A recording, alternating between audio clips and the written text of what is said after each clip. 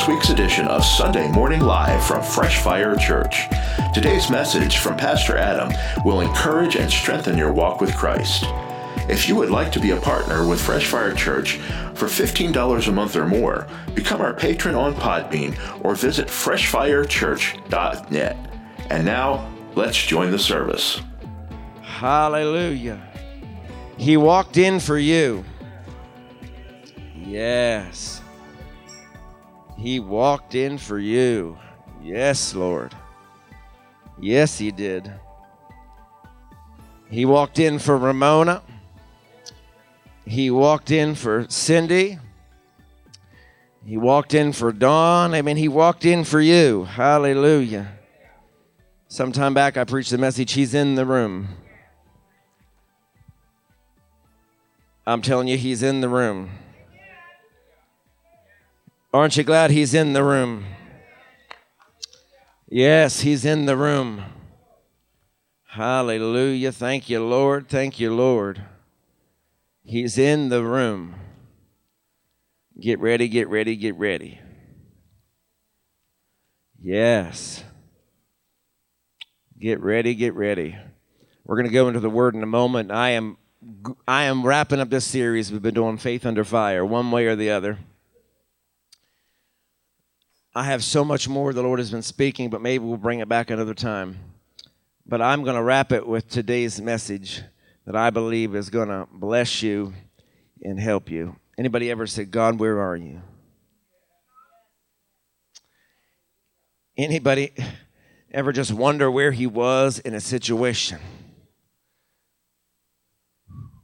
We're going to look into the Word of God in John chapter 20 here shortly. But as we get ready to go into the Word, I want to just remind you, we got a busy week.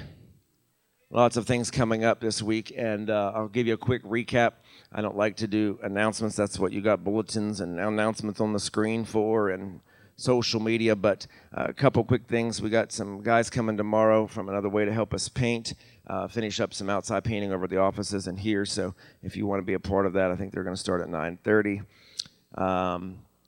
Tuesday night, we're hosting the City Council Candidate Forum, and if I just encourage you, even if you don't live in the city, to be a part of it and support it if you're able to.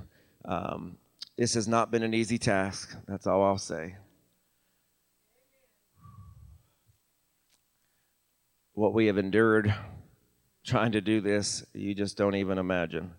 But I'm believing it's going to be a good time, a positive time, as we are working hard to help bring change to our city. And that's part of it, making sure that we have the right people in the right positions and the right jobs. So that's 6 o'clock. We're hosting that here at the church. And then let's see. Thursday is a food distribution. And thanking the Lord, it looks like we're going to have good weather. And then next Saturday, the coalition's doing a cleanup day. We're going to try to finish out Connellsville Street. And so you're welcome to be a part of that and help us. I know somebody said to me the other day, well, I don't live in the city. Well, your church is in the city. I could care less where your home is. We're trying to improve a city, and we do that by being an example. And so there's many of the people in the coalition, they come from Connellsville, North Union, and South Union townships because they believe in what we're doing. And so we're just trying to make a difference and clean things up and help the city. And I see the negative comments online and people reprimanding the mayor and city council. But let me tell you something. I have a lot more understanding of what they're dealing with than all the other people do. I've sat down and met with them, and they're under an insurmountable amount of pressure and problems. And so if we can help in some way, that's what we're going to do. When I sat down with the mayor and I said, how can we help? He said, help me find the right people to get us out of this mess. I can appreciate that. He and I don't always see eye to eye about most things. But I can appreciate the fact when a man says, I need help me, pastor, find the right people. Help me to find the right people to put around me to rebuild the walls of this city, Sister Renita, as the word you sent me yesterday. Hallelujah. And so that's what we're trying to do, is rebuild this city. And sometimes we just need the right people. And sometimes some Tobias will come along, if you know your word, and they'll try to tear down what God is trying to do. And so that's what part of what we're doing on Saturday. We pick up trash, we're cleaning up the sidewalks, we're just trying to make it look a little bit better, make it plausible that people can walk up and down the east end of town and not worry about what they're stepping on, and if they can walk down the sidewalk and just make it look nice. And so we're looking forward to that. Then later in the month, the city's doing an annual cleanup day with garbage and hard to get rid of items, and we'll be talking more about that. But there's things to do no matter who you are and where you come from. There's a way for you to be a part. There's a lot going on. This past Thursday was women's ministry. Ladies get involved. I'm telling you, they're planning events. They're working on the Christmas gala. They're working on, I think, Pastor's Appreciation. They got a lot of things going on. And so if you want to be in the know by being a part. Hallelujah. And so we encourage you to do that, all of you ladies and girls and women. We've had women reach out that aren't even a part of our church because they said, on social media, somebody said, I really think this is something I'd like to be a part of. Well, what you waiting on? Hallelujah. So be a part of things like that are going on, and we know you'll be blessed. All right, enough of that. If you're unsure of what's going on, you just check social media, make sure you got a bulletin, those kind of things, and we know that there'll be something you can get involved and connected with. Now, if you have your Bibles or your phones or whatever it is that you use to read the Word of God, or if not, we'll throw it up on the screen for you today. We're going to go to the book of John, chapter 20, read a couple of verses of scriptures, and I hope my voice holds out on us today. It's wore out already, and there's a Steeler game on, so I don't know how I'm going to be able to scream at the TV later when I'm already hoarse as it is. Hallelujah. Yeah. Hallelujah. Well, we have to. They can hear me, don't you know? Hallelujah. John chapter 20. I asked you earlier, how many of you ever said, God, where are you?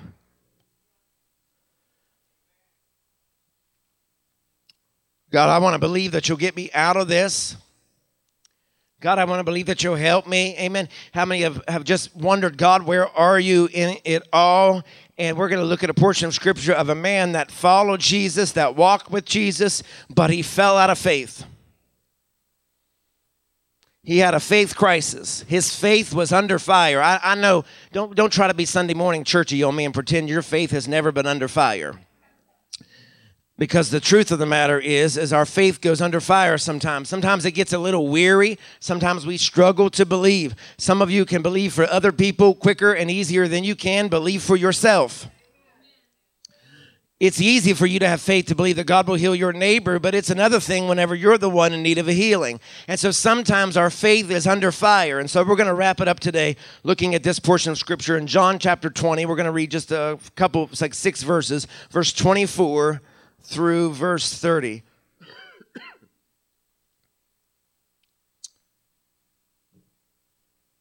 Here we go.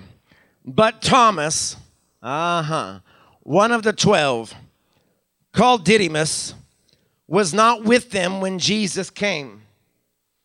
The other disciples therefore said unto him, We have seen the Lord. But he said unto them, Except I shall see in his hands the print of the nails, and put my finger into the print of the nails, and thrust my hand into his side, I will not believe. After 8 days, again, his disciples were within, and this time Thomas was with them. Then came Jesus, the door being shut, and stood in the midst and said, Peace be unto you.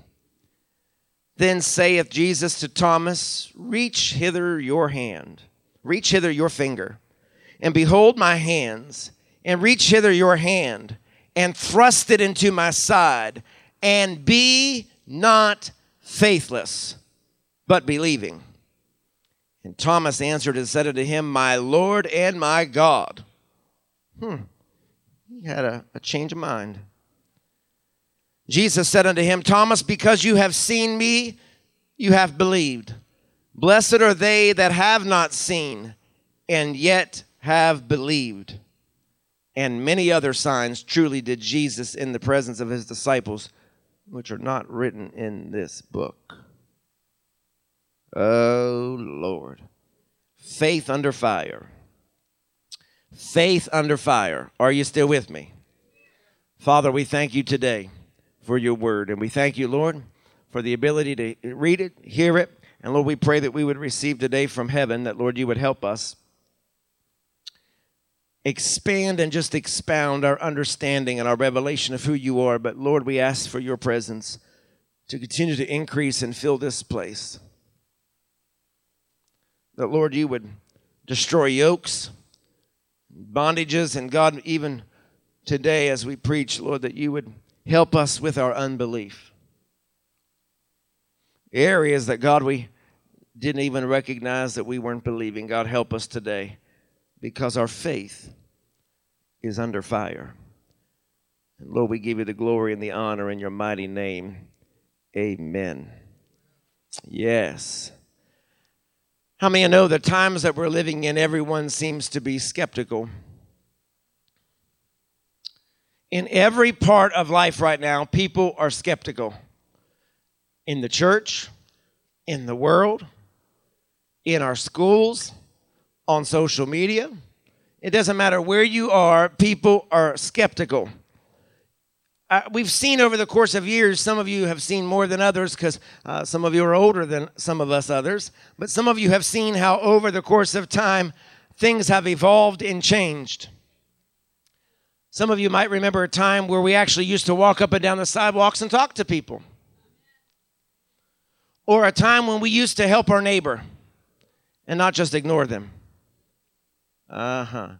Or a time where we actually developed friendships and we're part of a family in the body of Christ.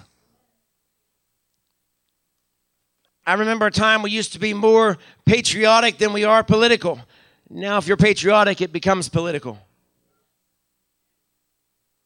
I just remember times when things looked different and everything seemed to be a little bit different. I remember a time we used to go to the doctor. The doctor would prescribe us medicine, and we would leave, and we would take that medicine as they prescribed it. But now we go to the doctor, and they'll give us medicine, and we determine how we're going to take that medicine because we Googled it. Oh, come on, somebody. Am I the only one that's ever self-medicated?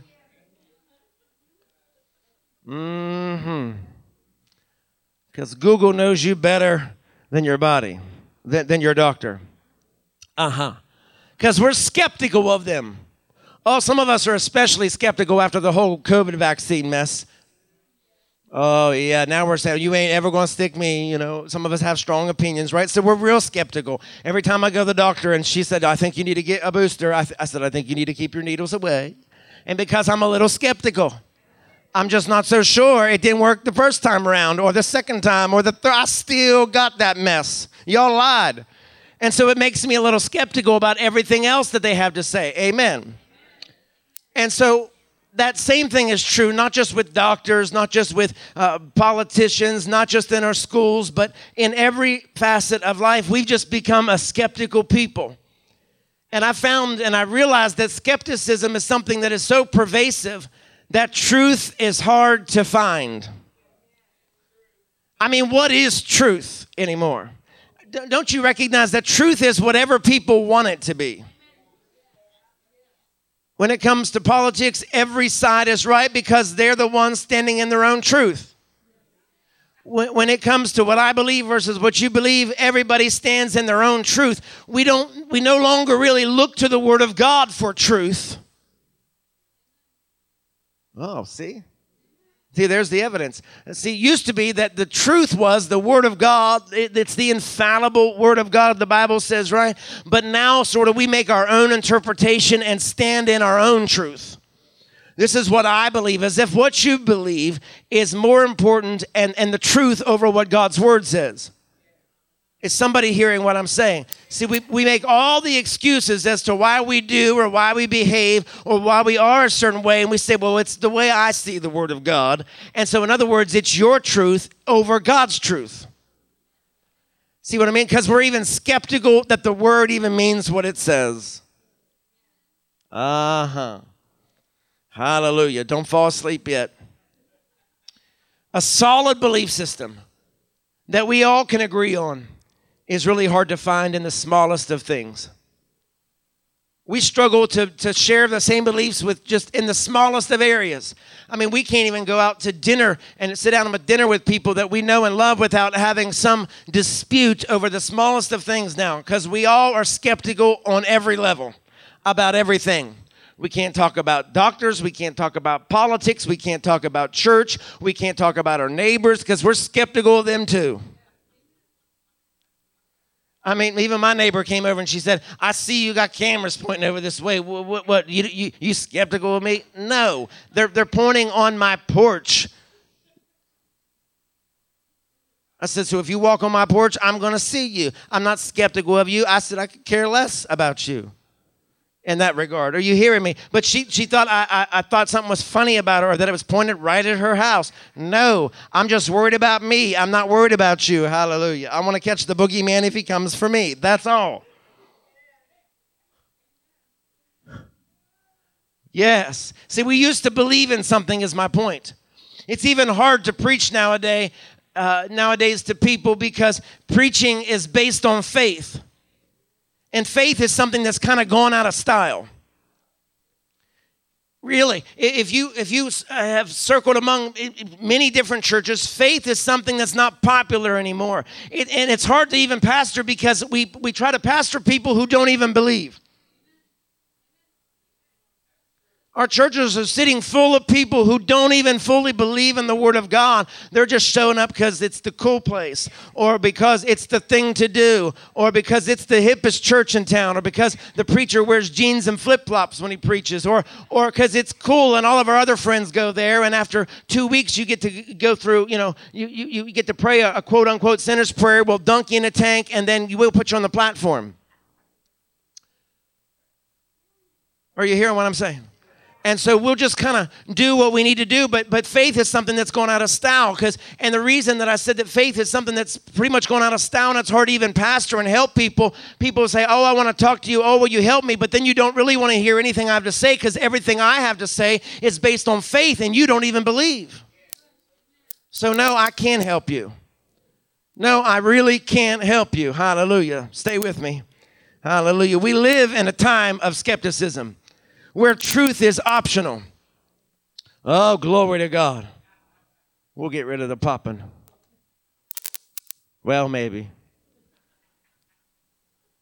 We live in a time of skepticism, where truth is optional, when it's all about our opinion and truth is whatever we want it to be.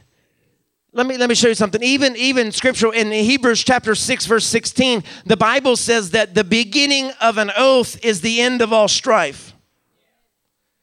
Let me say that again. The beginning of an oath is the end of all strife. In other words, we used to believe in contracts.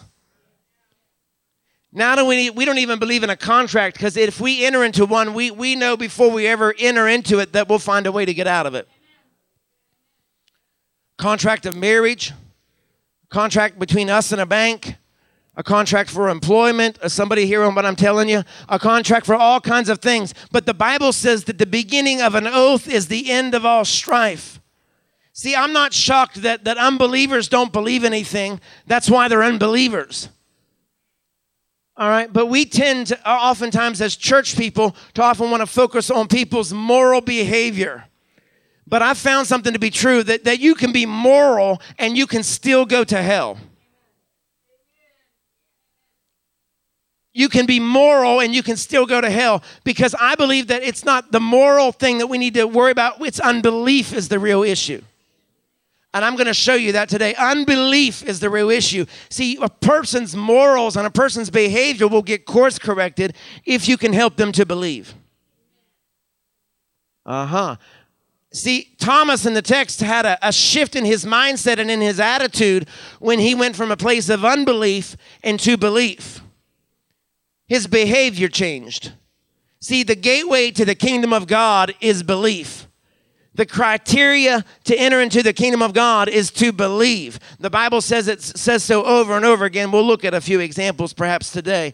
And so it doesn't really shock me, church, whenever unbelievers are skeptical when they don't believe. But I am shocked how unbelief has crept into the church. Now the church talks like the world. And what makes us cool is if our church looks more like the world. I won't get down in the nitty-gritty, but let me just say, that's what makes us popular. That's what makes it the place where everybody wants to come, because we look like what you're comfortable with. We sound like what you're comfortable with. We don't do anything to make you uncomfortable, and we don't even challenge you to believe. We don't even challenge you anymore to come to an altar and confess with your mouth and believe in your heart, and you will be saved. We'll just let you do it right in your pew, and you don't even have to slip up your hand, and we'll turn out all the lights, so there's no public accountability that you've just accepted Jesus Christ as your personal Savior, even though the Bible says, if you'll be ashamed of me, I'll be ashamed of you. That's truth. And so we'll just make you comfortable in your sin. You can keep still, just come to church, stay in your unbelief. We'll make you a wet sinner and baptize you. And don't worry about seeking the gifts of the Spirit and the baptism of the Holy Spirit. You don't need to do all that. I mean, we're not going to be one of those churches. I'm telling you all the truth this morning. I'm telling you. And the reason some of you are like, what are you talking about? Is because you haven't gone really anywhere else lately. And I'm glad that you're dedicated and committed to being here. I'm thankful for people. Some people that watch online are going to be like, huh? But if you visited anywhere else, you know exactly what I'm talking about. That is exactly how that it is. Nothing is expected or required of you. And everybody in there has a bad attitude like an unflushed toilet. It doesn't look like Jesus, walk like Jesus, talk like Jesus. None of those things. Because it's a people without belief. There's no belief systems. Oh, they may have a statement of faith on their website or something like that, but they don't teach that. They don't stick with that. They just do that to remain tax exempt. That's all. That's the truth of it. Let's take your tithe. I don't have to pay taxes on it. That's the truth of it. I told one preacher the other day, I said, I really appreciate all your compliments, but I said, what are you doing to help the city? I said, I really believe that as a church, if you're not giving back to your community, you shouldn't even carry a 501c3 tax exemption. I said, really? Because you're not giving, you're not doing anything. Why?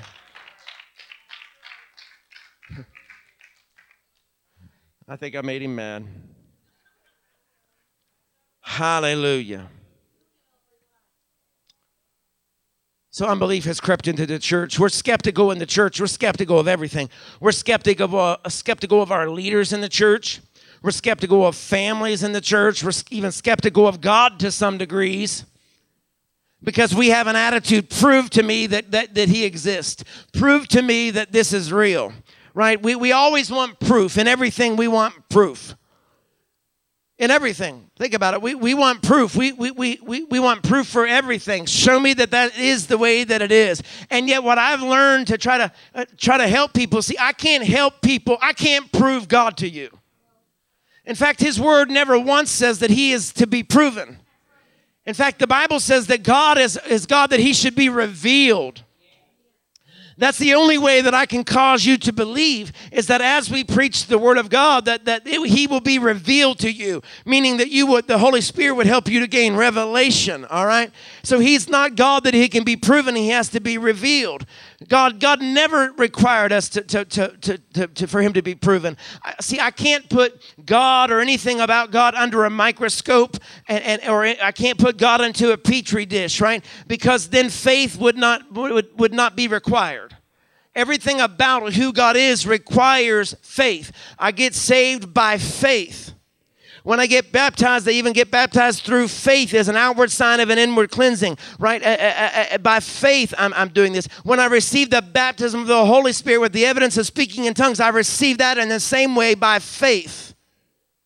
When I give my tithes and offerings, I give in faith. When I pray in faith. There's nothing that you and I get to see when we pray that's happening. But I've tried to teach prayer enough that when you and I are praying, that what's happening is that you are superimposing, and really what you are doing when you pray is you reach up and bring and pull heaven to earth. That's what prayers do. So everything that God has spoken over our lives, when you pray, you reach up and pull that down. And you do that by faith. Everything about what we do, our worship, we worship him by faith. Yes. But yeah, we still are kind of people that we want God to be proven. The criteria for God is faith. And the reason why it's faith and the reason why God can't be proven is God requires faith, so God doesn't explain himself. He just is. I know that doesn't suit a lot of our personalities in here because all of you like to have someone explain themselves to you. Why'd you do that? Why'd you act like that? How come we do it this way? You get an argument with somebody, you have to be led by your nose and explain every detail about what they were doing, right? And we want to do that with God too, but God is not God that he explains himself. He just is.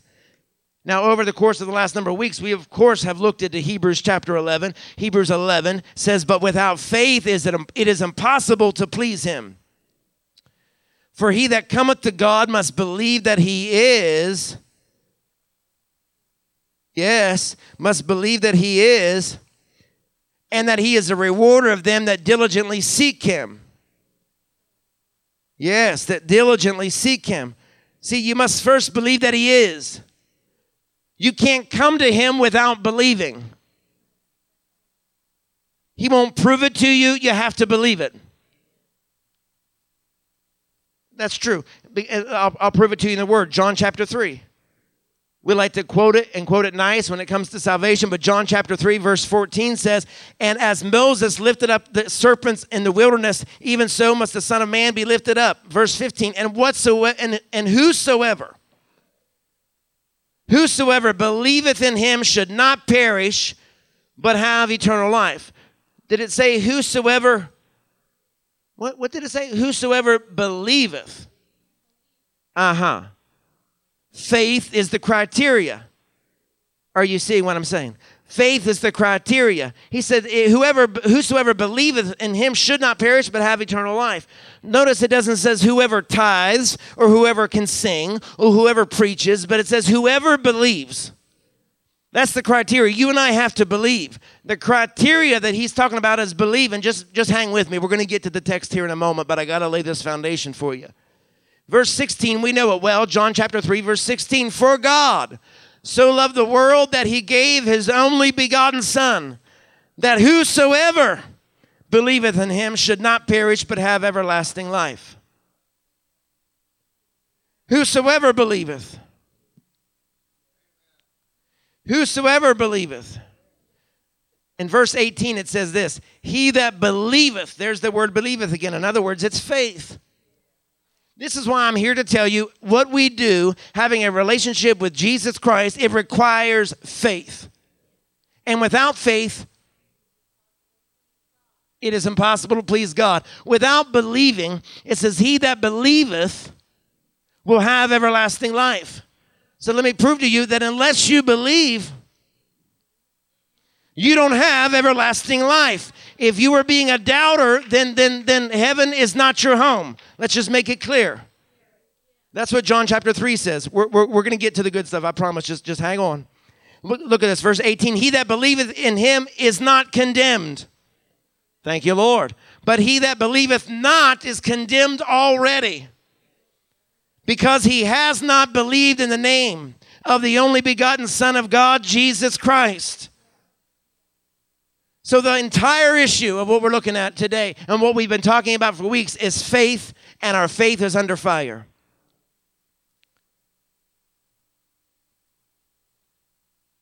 How's our faith become under fire? In part because of skepticism that we talked about right in the beginning. You realize that skepticism in our life has led us to unnecessary death, pain, and just the deterioration of our society and communities.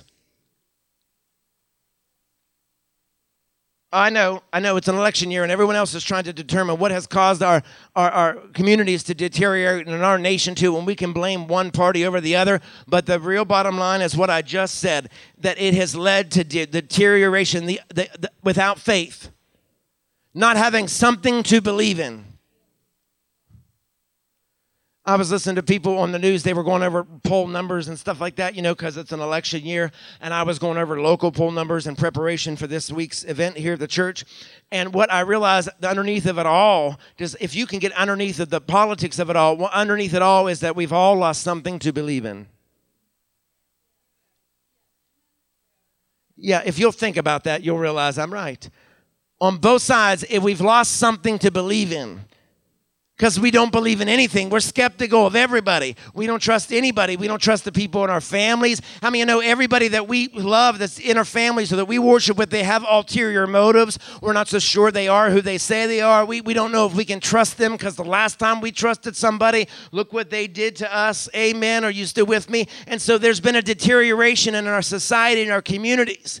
But what I've really found, hallelujah, is that when you are not anchored to truth, I end up floating around in the abyss of all kinds of ideas. That we have to be anchored to something. We have to be able to be anchored to truth because it's about believing. What faith is, I like to describe faith is the currency of heaven. Faith is the currency of heaven.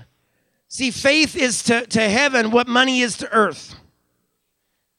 If you don't have money, you can't eat. If you don't have money, you don't have a house. If you don't have money, it's hard to drive a car. Amen. You can't even as much as ride a bicycle without some money. All right, and so everything that we do when it comes to God, when it comes to heaven, what we show up here, faith is the currency of heaven.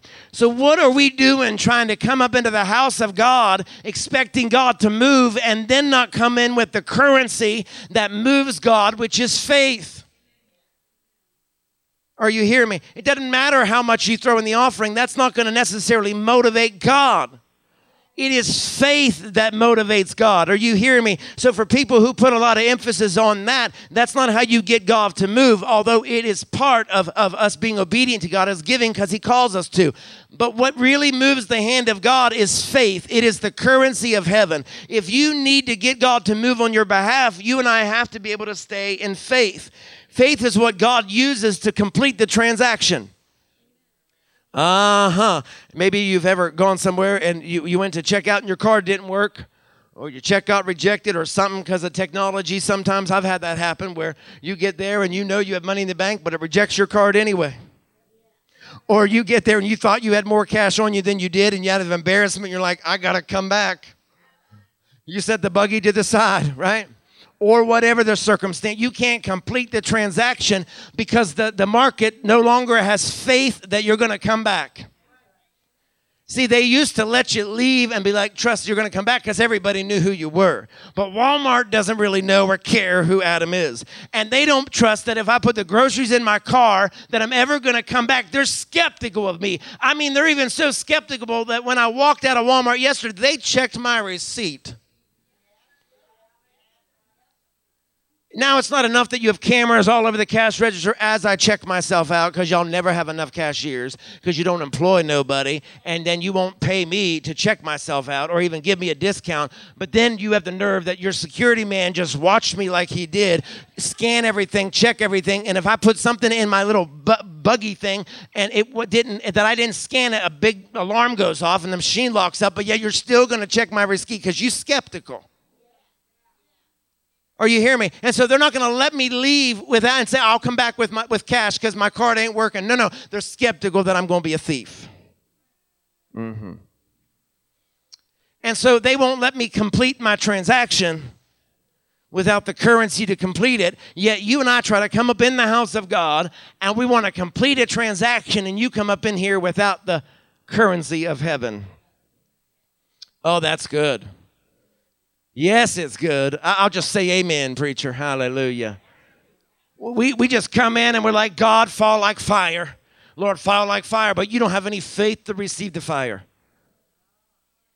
You don't have any faith to even receive healing. I mean, what if by faith we just started calling different sicknesses out of us? We've done many times. We call cancer out and cause it to dry up and die in you. And we start cursing diabetes at the very root. Do you have the faith enough to receive whatever we start calling out by faith, that it's yours, that he's walking in the room for you today? Do you have the faith to complete the transaction of heaven today? See, my point is you and I have to believe in something. Because I understand how the enemy works. If I was Satan and I wanted to destroy you and I wanted to kill you, I won't spend energy fighting your morality. This is why when churches start preaching about morality, I kind of turn my ear off.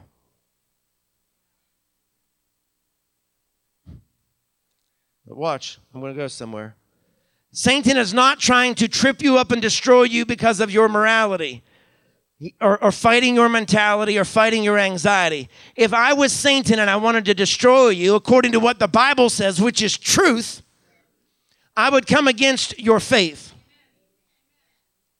See, the church has gotten it all wrong while we're spending time preaching on moral stuff, thinking that's going to make a difference, and preaching against all of this and that and the other thing. What we need to be realizing is the enemy has been chipping away at the faith in the body of Christ for years. And now the church looks nothing like what it used to. Where are the powerhouse mothers of the church that could pray anyone through? You know, the ones who used to have their hair up in a big beehive and the Holy Ghost would come upon them during the offering or before church even started, or after the amen was said at the end, they'd still be having church over in the corner, jumping and dancing and having a Holy Ghost fit. You know, those mothers. Where are they in the church? Oh, I don't see them. You know why? Because the enemy has been chipping away at our faith. The enemy has been chipping away and hindering our faith in the mamas of the church. And now this generation of women can't even get together in a women's group to pray and believe and stand in the gap for their families and their churches and their communities. Oh, I'm going to preach good to you today because you're too busy and you're too important. See, they're not saying amen today, Cynthia. But the Bible says that women, you should be women of valor. Part of being a woman of valor means that you have to be women of faith. And if everything in your life is a little uncertain and wary, you might need the encouragement to have your faith strengthened by one another. Oh, I won't go there long, I promise. I'll move on. Hallelujah. I can feel y'all getting all clenched up and tight. Just relax. We become a faithless generation. A faithless generation. So if I was the enemy, I would come against your faith, because the Bible says, because without faith it is impossible to please God. And so we end up worshiping without faith. We end up praying without faith. We end up giving without faith. We end up doing all the things that God has called us to do, and we do it without faith. And then we blame God that he's not moving in our life. But we're the ones who are showing up to God trying to complete a transaction without faith. See, it's impossible to work for God if you don't believe. It's even impossible to build a ministry without believing. It's impossible. We've got people trying to preach the gospel of Jesus Christ and they don't even believe it.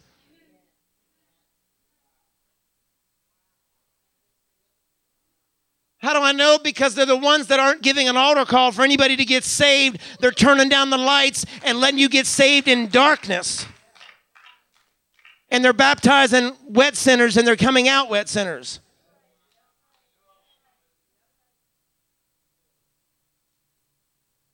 But it's impossible to even preach without believing in God.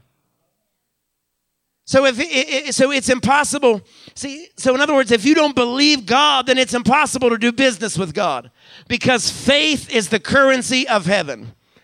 I want you to get that in your spirit. Faith is the currency of heaven. So if I was the enemy and I wanted to destroy you and cause you to become weary and cause you to doubt, I'm not going to attack your morality. I'm not going to attack all the other things that we often blame the enemy for. No, I'm coming for your faith. Because faith is the exchange. Faith is what completes the transaction. Oh, my God, my God, my God. Why am I focusing on that? Because I can't eat my money. I can have all the money in the world, but I can't live up underneath my money. I can't even sleep underneath my money. But I can give money in exchange for goods, in the same manner that I can give my faith in exchange for what God has for me in the heavens. Are you seeing what I'm trying to tell you? Faith is the exchange medium of heaven. Thank you, Lord. Hallelujah. And so you can give the Lord a hand clap of praise. It's all right. And so if I was Satan and I wanted to bankrupt you, it wouldn't be enough for me to take your money. If I take your faith, I've left you bankrupt. So for everybody who's broken, you be trying to blame the devil. No, that is not your issue. Come here while I lay hands on you and pray for your carnal mind. The problem is you do not have faith. The enemy is, why does the enemy want to bankrupt you? Well, there's people trying to blame the enemy for bankrupting them, and you didn't have money in the first place. I'm not trying to be funny or make fun of anybody. I'm trying to say, stop blaming the enemy for something that you have, oh, ye of little faith, Jesus said. It is a faith issue. It is not a money issue. Oh, hallelujah. Thank you, Jesus. So if I take your faith, prayer doesn't have a leg to stand on. This is why the enemy is after our faith. This is why our faith is under fire. If I take your faith, you don't have any peace. Everyone thinks the world has lost their mind. Yeah, the church has lost their mind. What we've actually lost is our faith. That's why we have no peace. If you are unable to sleep at night, you don't need melatonin. You don't need anything else. What you need is faith. You lack faith, hallelujah, because you lack peace because you lack faith. Peace comes when you're operating in faith. I'm able to go to sleep at night, lay my head down and go to sleep trusting and believing in Him over whatever strength I have to deal with the situation. Hallelujah. Thank you, Jesus. If I take your faith, then you have no joy. You're wondering where all your joy is. I'm just not happy anymore. Yeah, you ain't going to be happy because you have no faith. Stop trying to think if you married someone else, you'd have more joy. No, you just need to have faith in something. I'm serious. If you would operate in faith and let God do the changing instead of you trying to be manipulative, changing everybody. Oh, I'm telling you the truth today. Hallelujah. I'm telling you, I'm just going to lay it out for you. Or you hear me? People all the time say, I don't have any joy. I'm not happy anymore. Or they drive me nuts. Have faith in God. You married them, you chose them, you thought they were the best thing in the world since squeezed butter. At some point, something changed. They may have changed some, but have faith in God. That the same way God can change you, the same way that God can heal people, He can change their heart. So if you have no joy, it's a faith issue. If I take your faith, you don't have any victory. If I take your faith, you have no power or confidence. Where is the power of the church? Does anybody else remember? I remember growing up that when the church spoke, the world listened. Now, I realized since I was a teenager, like Jimmy Swaggart and a bunch of the others fell and made us all look like a bunch of sinners and heathens and all of those things. And everybody thought every preacher was corrupt. That's why we sit in church and we're like, I don't know. I bet Pastor Adam's in it for the money. Then you don't know much. That's why I'm driving a $300,000 car. I mean, yeah, okay. That's why my helicopter lands right here in the yard every week. Bless God. Because we're skeptical, we have no faith. But I remember a time back years ago before all of these great men and women of God fell and the IRS audited them and found out all kinds of things that we all now know. I remember a time that when the church spoke, man, the media covered it. Yeah, when they prophesied something, when they had something important to say, or when they even spoke about politics, now it's a little scary every time some big pastor comes out, big name, and they start talking about real worldly issues because we're just sort of like, right? But there used to be a time that the world would listen. There used to be. But now we operate without power. Now we operate without confidence. If we take your faith, you have no comfort. If we take your faith, you're powerless, impotent, and weak. And so the enemy comes after your faith. And so you and I end up not believing in God, and to not believe in God is an insult to God. And to not believe in God is to suggest that He is a liar. Oh, my God. So I want you to just check yourself for a moment in the areas of your unbelief, that in essence what you are saying is that God is a liar. Oh, hallelujah. Thank you, Jesus. Thank you, Jesus. Abraham became a friend of God because he believed God. In the middle of our text, right in the middle of the text, there's a faith crisis. There's a faith crisis happening. A faith crisis talking about these disciples who walked away from their jobs and they believed in Jesus. These disciples who left and walked away from their families and because they believed in Jesus. These 12 disciples who traveled for miles on foot following Jesus because they believed in him.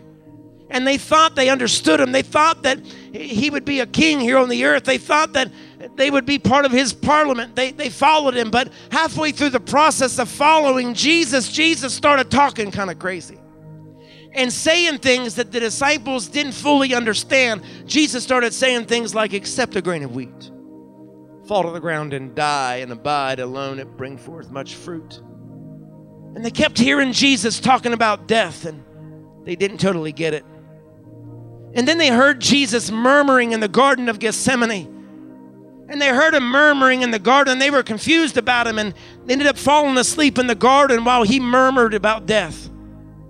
And as the pressures were mounting, and as the politics were mounting, everyone around him was against him.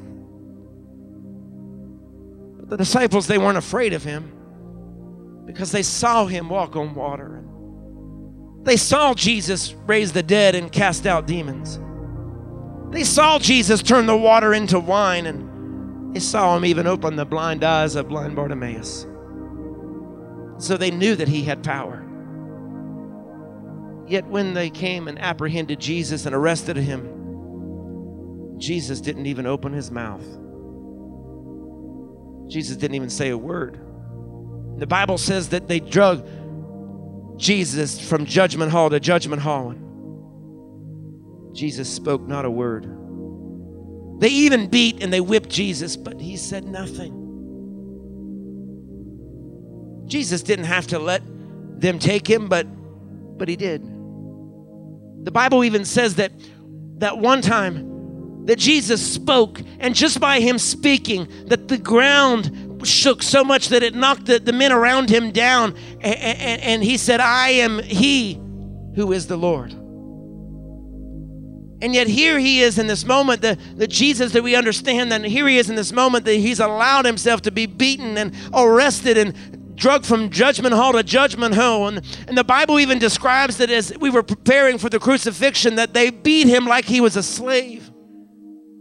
And that they put Jesus on his back on a cross and a crown of thorns on his head. And the disciples around him weren't really sure what was going to totally happen on Golgotha's hill. But the Bible says that many of his disciples ran. Of course, we know that Peter went to cussing and declared, I was never with him, because he was afraid. But there was one disciple, Thomas, that before the text that we actually read today, Thomas actually spoke the words, we must die with him. We must go and die with him. And now we read a text about Thomas that is after Jesus has been crucified. Jesus appears to the other 10 disciples because, remember, Judas went and committed suicide. And the only other one was Thomas. Thomas, the guy that we literally just read in our text, the one that said, I will not believe it unless I shove my finger into the nail wounds of his hands. I cannot and I will not believe it unless I shove my hand into the wounds of his side. I had to see it for myself. Had said only just weeks earlier, we must go and die with him. Because see, he wasn't always doubting Thomas. He was at one point confirmed and committed in his faith. And at one point he was committed to going to Jerusalem and dying with Jesus. Oh, but the pressures of life begin to mount. Are you still with me? Oh, how pressure of life can change some things. Oh, how when the walls start closing in around you and things aren't necessarily working in your favor,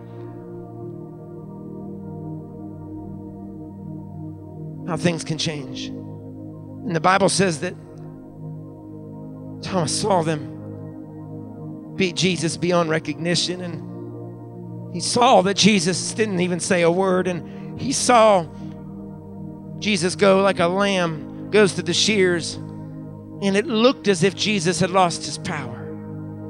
He watched as they stretched him wide and hung him high.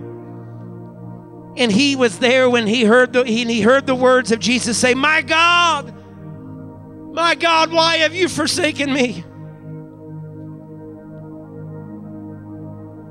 Now, I don't know about you, but if I heard those words coming from Jesus, wouldn't that maybe make you also say, why should I stay? If God has forsaken him who I followed, then why should I stay?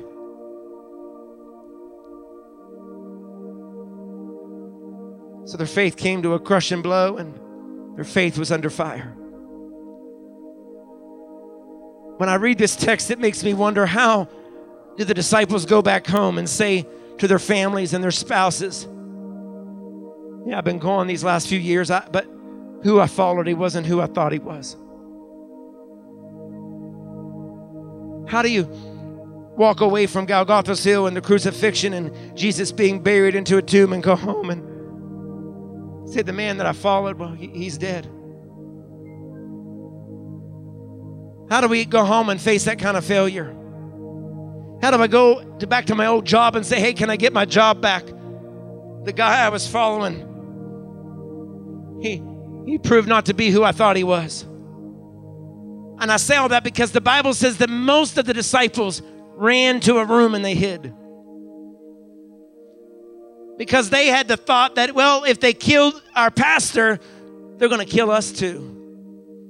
Judah hung himself. I said that a moment ago. Thomas didn't see Judas do it, but he heard the rumors. But Thomas had also heard the rumors that someone broke into the tomb of Jesus and stole his body. And so Thomas, like some of us sometimes, didn't know what to think at all. Thomas was at a point he didn't even know what to believe. He didn't know what rumors to believe. He didn't know what to think. He was struggling to have faith in anything. Thomas didn't even know where to go. He didn't know what to say, and he couldn't make sense of the fact of why Jesus didn't stop all of this. If he really was who he said he was, why did he let it go to this point? And not only was Thomas doubting all those things, but he was having an identity crisis, because maybe some of you can understand whenever your faith is weak and you are feeling a little bit weary, it feels like you don't fit in anywhere. Because if we're ever really honest about when our faith is weary, we don't feel much like going to church. Because nothing can irritate you more when you're surrounded by people who believe, and then here you are, struggling to believe.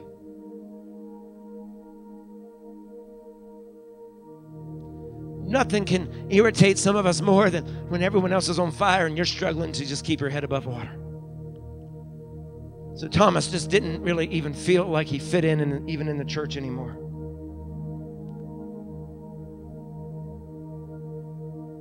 Thinking, if God was on my side, why did this happen? If he was really who he says he was, why is this all going on? Skepticism leaked into Thomas's life. Skepticism invaded the room.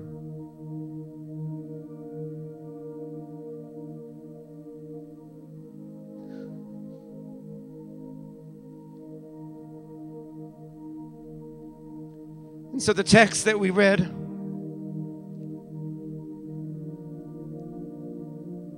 said that Jesus walked into the room where 10 disciples were. Remember, one had committed suicide, and the other was locked up in his skepticism and his unbelief. But the other 10 were locked up in a room because they were locked up in a room by fear of the Jews. And the Bible says in John chapter 20, verse 19, that when Jesus came into the room, that he came through a door. Not an open door, but a closed door.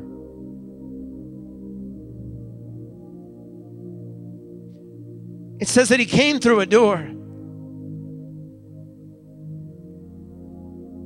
And he appeared unto them in the room. And initially they thought that perhaps he was a ghost, but then the ghost ate fish. And so here he is, he's spirit enough to walk through a door, but man enough to eat fish. But the problem was when Jesus showed up, Thomas was not there. Initially, Thomas was not in the room, and so when Jesus showed up, but Thomas was someplace just beneath the room, and he was trying to figure out where he belonged. He was trying to figure out, should I believe or should I not? I don't know what to think. In other words, he was trying to say, I don't know whether to go back to that church or not. I don't know if I should join the rest of them that are trying to pray and do all these things. I don't know what to believe. I don't know what to think. I don't even know if I should believe at all anymore. I don't know if I should go back. If I go back, I might get killed. He was thinking to himself, I can't go back to Jerusalem, but I also just feel like I don't fit in the upper room because I'm struggling to believe. I just don't fit in anywhere. So who this message is for people who sometimes feel like they just don't fit in anywhere.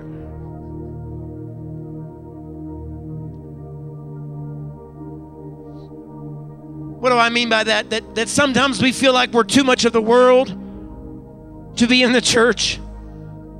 And yet at the same time, sometimes we feel like we're too much of the church to be in the world. And so we end up pacing back and forth and trying to figure out where we fit.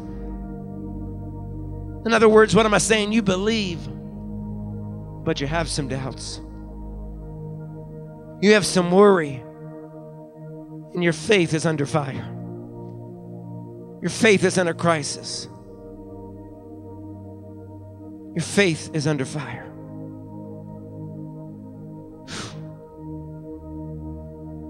Thank you, Lord, for your presence in this place. Thank you, Lord, for their presence in this place.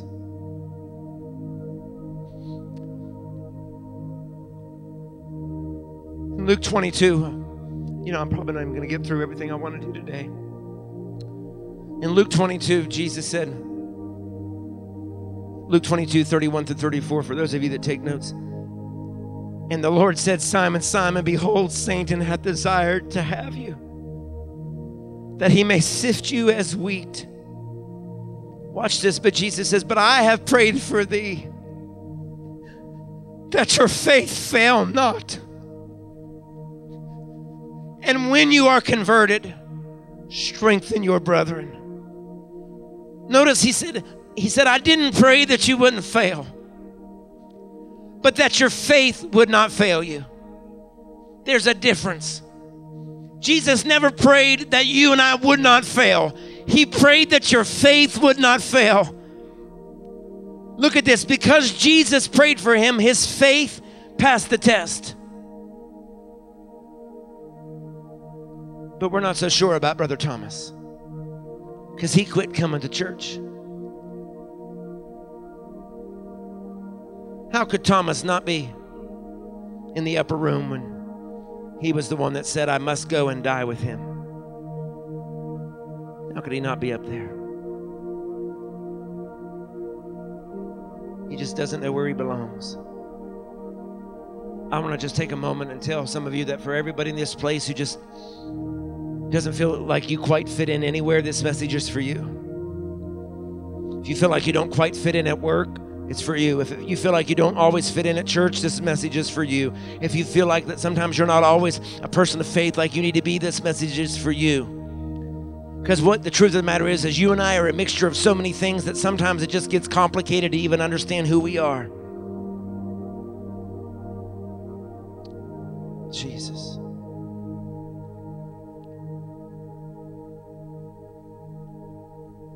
Jesus prayed for Peter that he does not lose his ability to believe. He said, I pray that your faith fail you not. And the reason I wanted to point that scripture out is because some of you have been in a crisis so bad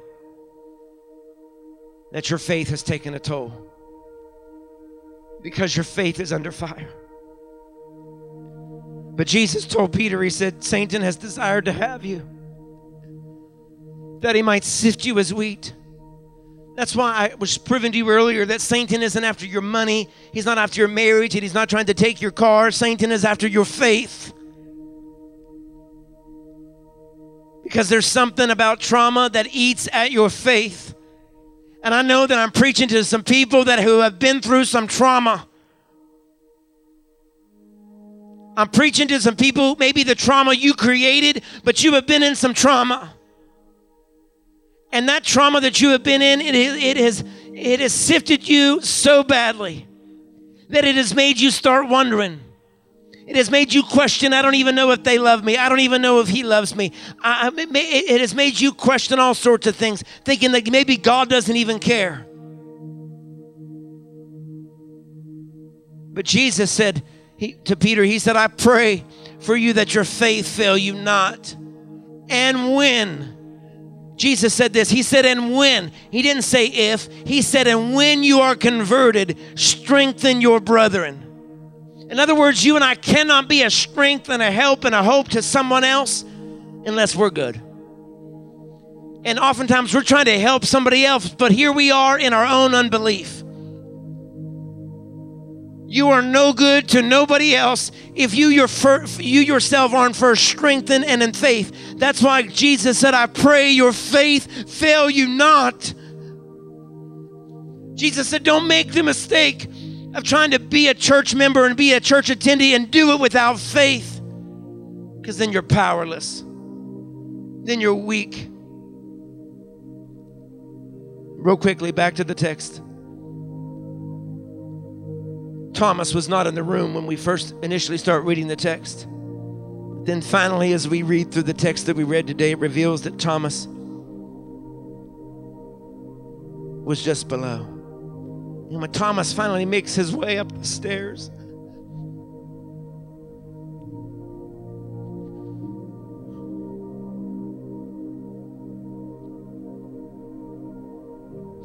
this is what I love about this text.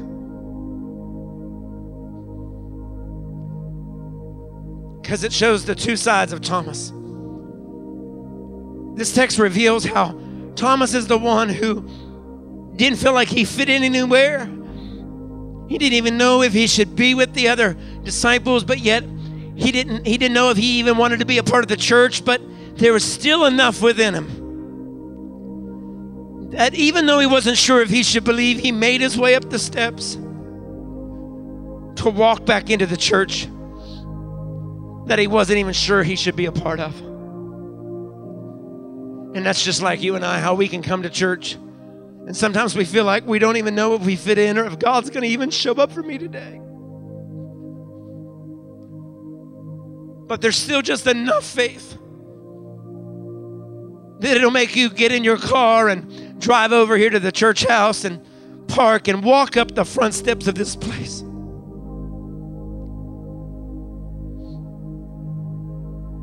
And just believe that there might be something.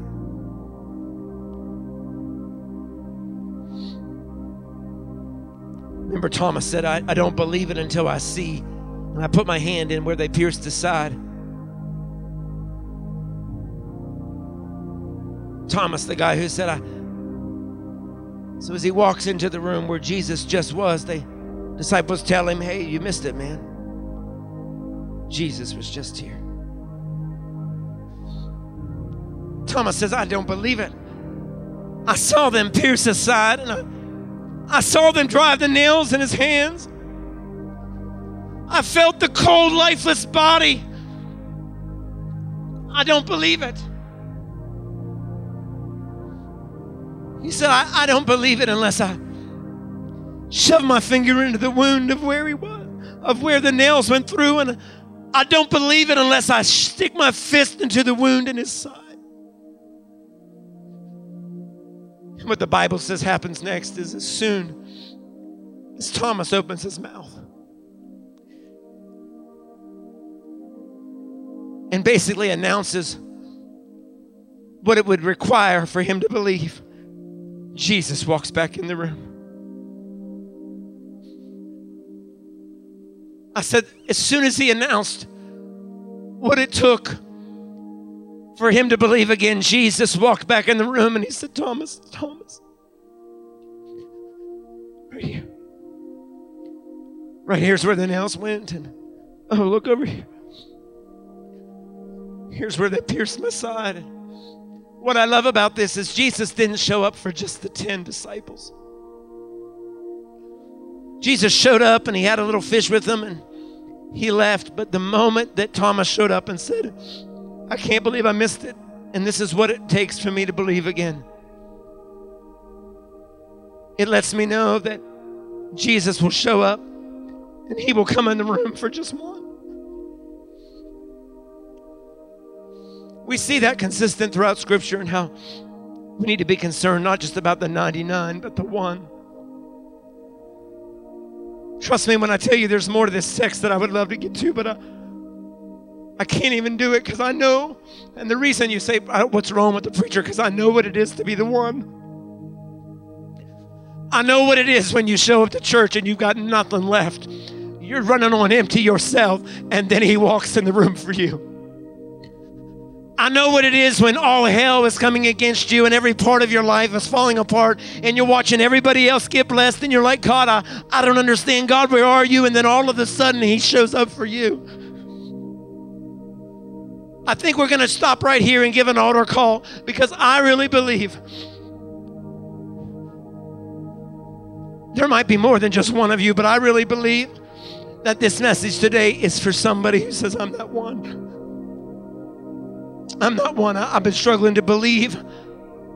I'm struggling to believe all of the Word of God. I'm struggling in my faith. I can't even be on fire like I used to be. I can't even believe that my life's going to be any different because it's been this way for so long.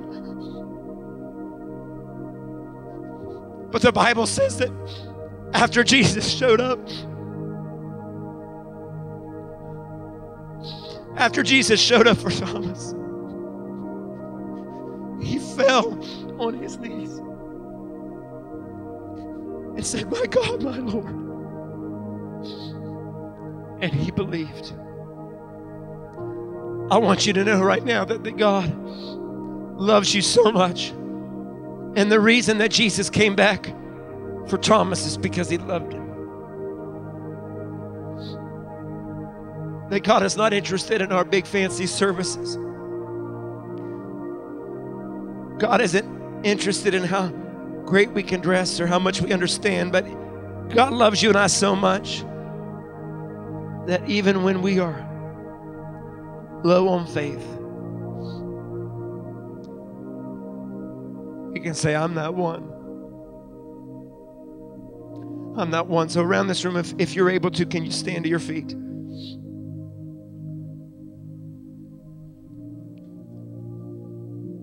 Maybe you're in this room, and we're going to make it real simple and real quick. Maybe you're one of those today, you say, yeah, my faith is under fire. I don't care what is under fire. I don't care in how many ways, but you say, my faith is under fire. But maybe today you can understand and you say, yeah, I'm that one. I want to let you know that Jesus is in the room for the one. That's why I told you earlier, before we ever moved into the message, tell your neighbor, say, neighbor, Jesus is in the room. Because he came in the room for you. You've grown so accustomed to things being the way that they are, and you've been operating in unbelief. But I'm here to tell you that he is in the room right now in this place. And so if you say, yeah, I'm that one, my faith is under fire, and I'm the one that needs Jesus to show up just for me. If that's you, come join me at this altar. Let's pray. If that's you, if your faith has been under fire, Without hesitation, without hesitation. Don't make us be one of those churches that has to turn out the lights to get you to move. I don't care whether you stand or whether you kneel or whether you lay on your face. It really doesn't make any difference. I just believe we need to be symbolic, and you need to show up and you need to be willing to tell Jesus, yeah, I'm the one. I'm the one. I'm the one. Lord, this is what it's going to take for me to believe again.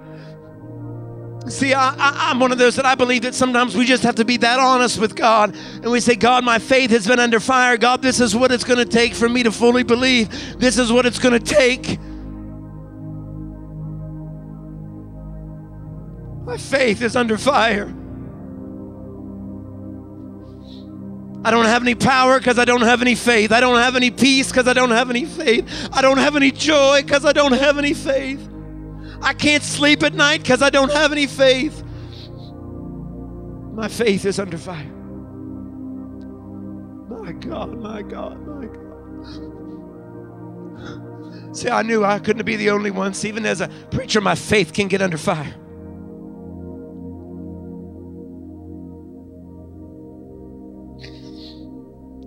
If you're still standing in your pews or in your rows, if you have a hand and you can stretch it forward and begin praying. I sense the presence and the glory of God. Come on, pray. Pray. People at home, begin to pray. Hallelujah, hallelujah. Hallelujah, hallelujah. Thank you, Jesus. I'm the one, Lord. I'm the one, Lord. My faith. Jesus said to Peter, I pray your faith fail you not that you will not fail. Some of us that are standing in the front of this place, we have failed, but Jesus prayed that our faith would fail us not. Satan has desired to sift you, but I pray today that your faith would fail you not. Hallelujah.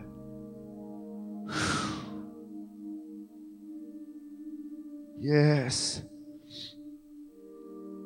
Father, in the name of Jesus,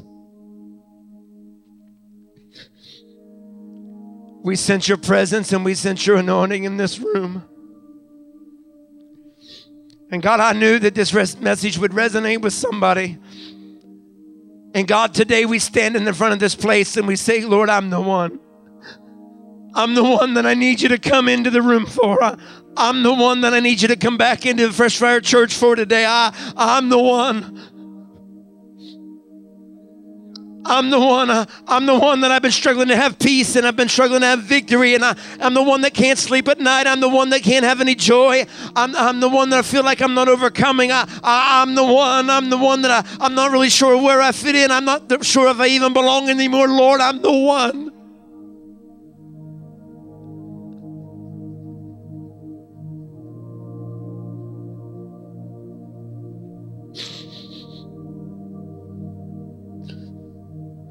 I'm the one. I'm the one. Now come back into the room. Jesus, come back into the room. For everyone that's standing in this place right now,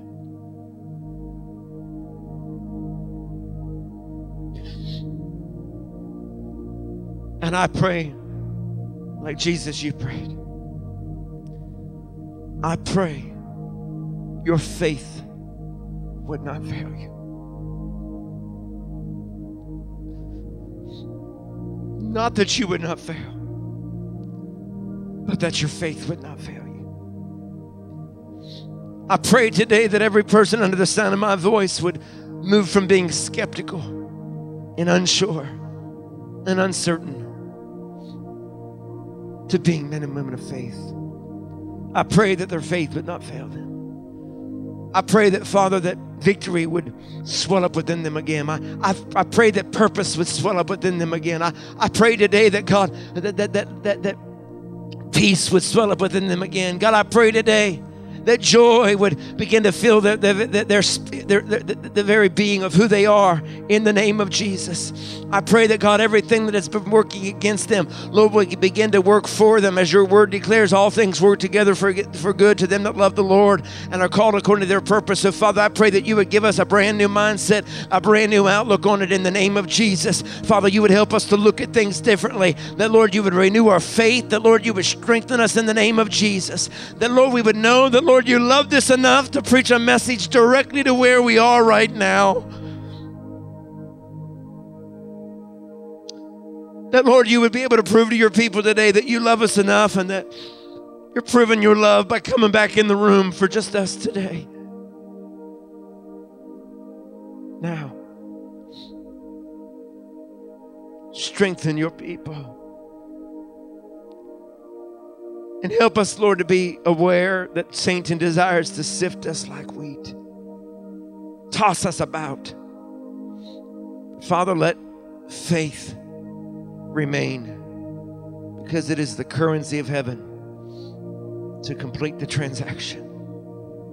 So, Father, everything that these people are praying and believing you for, I pray, and Lord, we receive it right now in the name of Jesus. Lord, if we need a breakthrough, Lord, if we need a financial outpouring, Lord, if we need a change in our spouse, Lord, if we need clarity in a big decision, Lord, I pray in every way that, Lord, these people need, Lord, heaven to be released into this earth. I pray, God, that it be released over them right now. You showed up in this room for a purpose. You showed up in this room for a difference, to make a difference. So, Father, I pray right now that you would release healing. Lord, you would release miracles. Lord, you would release and do the unthinkable. Lord, you would do the unimaginable. That, Lord, every person that needs a financial breakthrough, that, Lord, you would release it in the name of Jesus. God, every person who needs a breakthrough in their emotions. God, every person who needs a breakthrough in every capacity of their life, that, Lord, it's been wearing on their faith. God, I thank you that their faith will not fail them.